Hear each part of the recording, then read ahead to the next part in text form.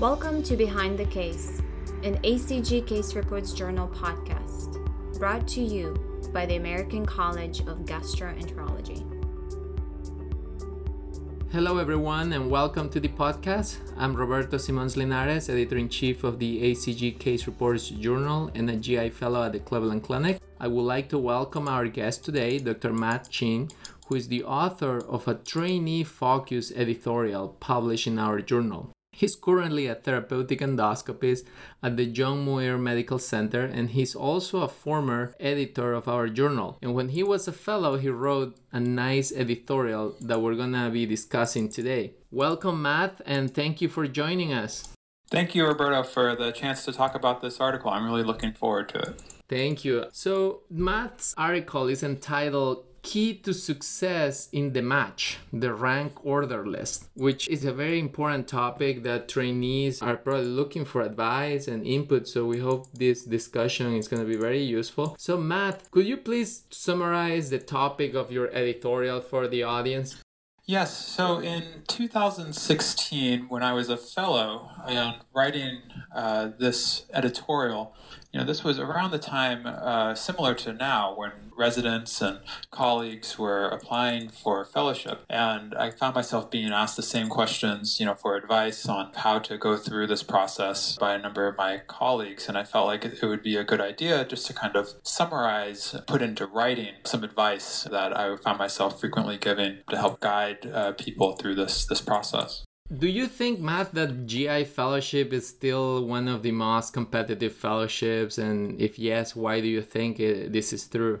I do think that GI fellowship remains very competitive. At the time when I was applying for fellowship, and also now, I continue to feel that gastroenterology is an immensely rewarding specialty, and it provides a number of different clinical environments to practice in, a rich diversity of pathology, and that's something that I think appeals to physicians who are looking to practice in this kind of dynamic manner. I think that objectively, if you were to look at the NRMP, the National Resident Matching Program data, I think that also bears out in their data. There's no question that gastroenterology is among the most competitive specialties that are within that match.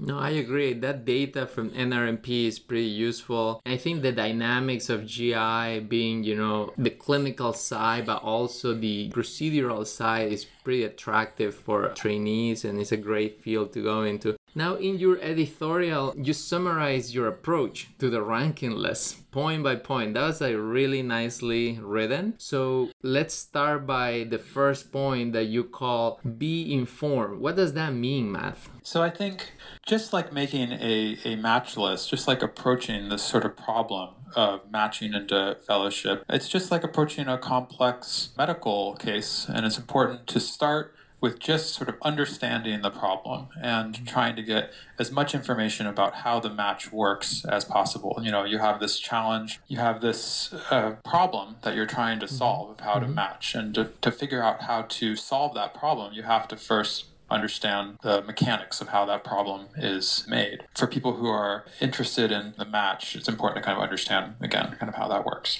Now, the next point that you mentioned was be organized, and you wrote about that. And do you mind explaining that to the audience? Absolutely. I think the importance of being organized really kind of speaks to the complexity of all of the different programs that one applies to that you just referenced. I think that the NRMP data suggests that, successful applicants in the match have ranked as many as 10 or more programs. And, these are oftentimes very different programs in terms of clinical settings, subspecialties, size, research opportunities, mentoring opportunities. And this is all at the end of a long interview season. It's difficult to look back on all of the programs that one has interviewed with and ascertain what these differences really are. And so I think it's absolutely critical kind of as you're going through the interview season to, in real time, keep track of everything from, as I said, the number of fellows per year, the frequency of the call schedule, the number of clinical sites, everywhere to, those objective information to also the subjective sort of feeling you get, just kind of walking through the hospital and talking to the fellows and the attendings that work there. Absolutely, I totally agree with that. And then you also, in the next point in your editorial, it's labeled as "be aware," and that was very catchy. And you talk about rules, right? Strict rules, and you kind of compare NRMP. If the program doesn't respect the rules of NRMP, can this correlate with the program not respecting like ACGME rules, etc.? Which was, I thought it was pretty useful. So can you tell us what were you thinking when you wrote that? Applicants oftentimes feel vulnerable and exposed kind of as going through the match process. And I think that that's a normal sort of feeling when you have this perceived imbalance in power between the applicant and the program. And I think it's important to understand that the NRMP has very strict guidelines that dictate appropriate behavior between programs and the applicants. And it's important to use those guidelines to your advantage as protection against potential abuse from programs. I think sometimes programs may ask you some more personal questions. Maybe they don't have bad intention. And again, I think for applicants, it's useful to, I remember going through the interview trail, they will ask you like, are you planning to have kids? And is that going to be at the beginning of fellowship or like later? And I was like, to be honest, I'm not married, but like someone was like, oh, but that doesn't mean you cannot have kids, which is true. But I was like, no, I mean, I don't think so. But, I didn't take it wrong. But I think for applicants, you have to be careful and that Even I would agree, it's important to be aware and informed. But to be clear as well, during the interview day, when you're sitting one-on-one with an interviewee, if you feel like if they're in any way kind of violating these rules, whether it be willfully or not, as you say, I wouldn't necessarily call out the interviewer or exactly. Or anything. It's just, is it something that one has to be kind of aware if this is a program that might not respect the rules of the match?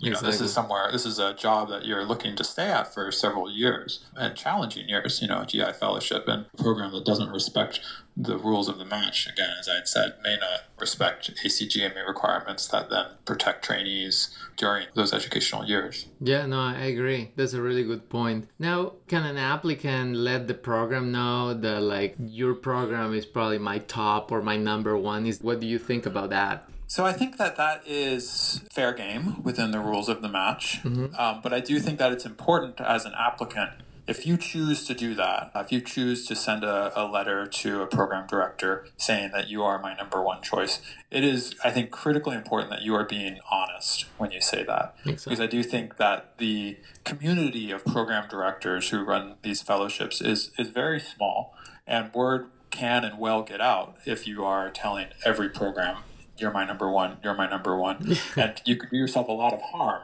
if you're not being truthful. Absolutely. You can only harm yourself if you're telling you're my number one or my top choice to multiple programs. Yeah, no, that's good. Now, you also mentioned and you talk about being communication, right? So what does that mean? What do you recommend to trainees for that? So I think that this is actually important advice, not just for trainees who are going through the match, but anyone who's going through any interview, that the interview really doesn't end on the interview day. And I think that I was actually surprised after I got into fellowship and then later went back to be on some of these application committees. I was surprised by actually how few applicants would then send a thank you letter or reach out after the interview process, after the interview day. And I think that those people who did reach out, that actually stood out as a big positive. And again, that's true not just of the match, but also after fellowship when you're going to apply to other jobs. I think that showing your eagerness and demonstrating your interest with ongoing communications within limits, of course. Exactly. I mean, I'm not saying that, you need to be calling around the clock, emails, on a weekly basis. Yeah. But I think that reaching out after the interview day to programs that you're interested in only helps. I totally agree. I mean, keeping the lines of communication, like you said, with some limits, it's not a weekly basis email, but I think that demonstrates your interest for that program, and at least on your, your top, 5 or your top programs, keeping lines of communication. Also, you get updates. The interview process, since you apply until the match, is kind of like a 6-month timeline. So you may have updates on your papers, on your grants, or something that you apply, or something, some achievements that I think it's not about bragging, but I think it's important to let them know, I was able to get this. And I think those updates are important. Yeah, I absolutely agree. And I think if that is the case, if there's new items for your CV, new accomplishments, I think that also demonstrates that you're someone who, even though you're going through this match and many people consider this kind of step in their training to be over, it shows that you're continuing to invest and continue to self-improve. And I think that that's something that program directors like. Absolutely. Now, moving on to the next point, it's be committed. So what does that mean, Matt? The NRMP data for 2018 showed that U.S. applicants who applied to the match and successfully matched ranked 10 programs on average. And I think that when I say be committed, when I applied to fellowship, when I ranked like 15 programs, right? To me, it was actually really important. I was fully committed to a career in gastroenterology. And I think that if you're someone who truly feels passionate about this specialty and this process, your odds of a successful match in a fellowship directly correlate with, how many programs you rank. So, it's certainly true that you shouldn't rank a program if you don't see yourself, having a successful fellowship there. But fellowship is only a few years. And even if programs have small negatives, if it's something that you can see yourself still succeeding in, I think one has to kind of think beyond just fellowship to kind of their whole career afterwards when going through the match and fully commit to the specialty on the rank list submission day.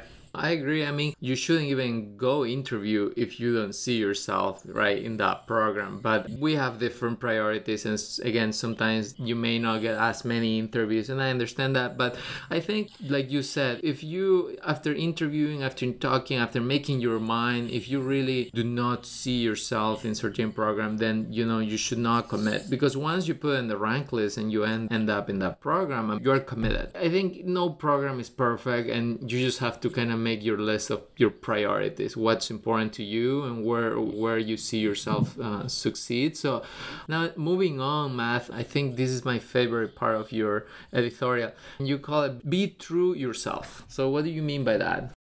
When you're applying for fellowship and making up your match list, I think when I was applying for fellowship and making up my match list, I found that there was really no shortage of people around me who were willing to, and eager, I should say, to give advice and input into my list. And certainly all that advice was welcome and valuable. But ultimately, the rank list that you make is your rank list and should reflect your true priorities, not your mentors, not your families, not your friends.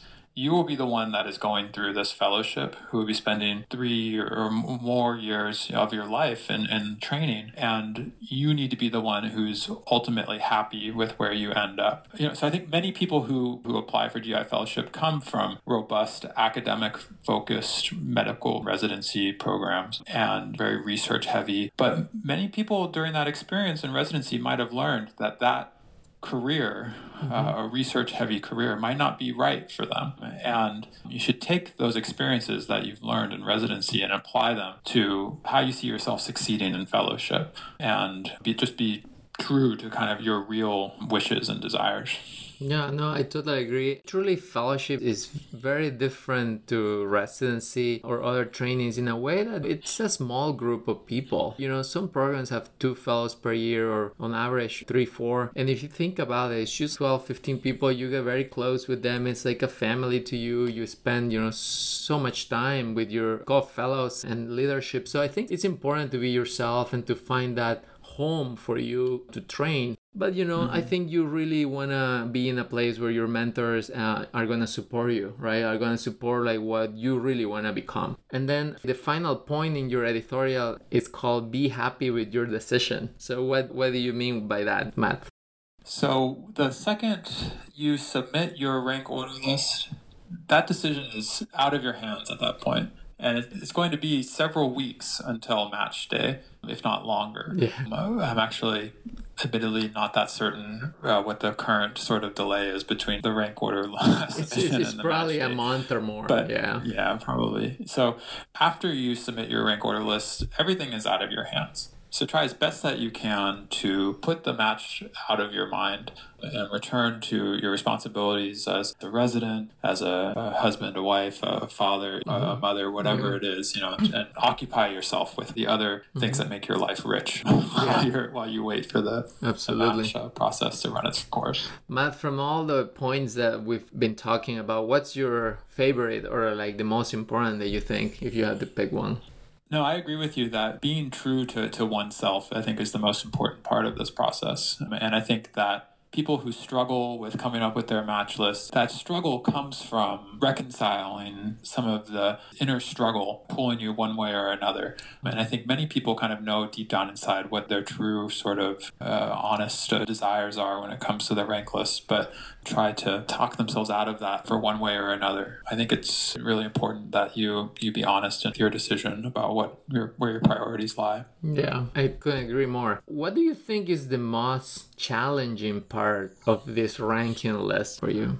Just the process of going through the interviews, I think, is challenging. It's physically and mentally and spiritually, financially demanding.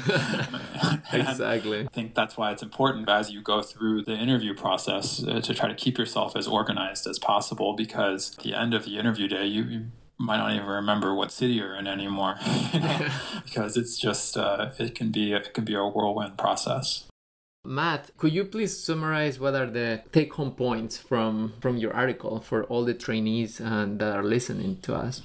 I would want the audience to take away that everyone who goes through the match struggles with it. It's not designed to be an easy or natural sort of process. And it's okay to feel a little bit lost and overwhelmed. And it's my hope that this article provides at least some guidance through this process. Absolutely. It's a hard process. You just have to go through it, do your best, don't stress, forget the rest. That's what I would say. I always like to ask a non-medical question to our guests to get to know you a little better. So Matt, tell us something about you that most people don't know.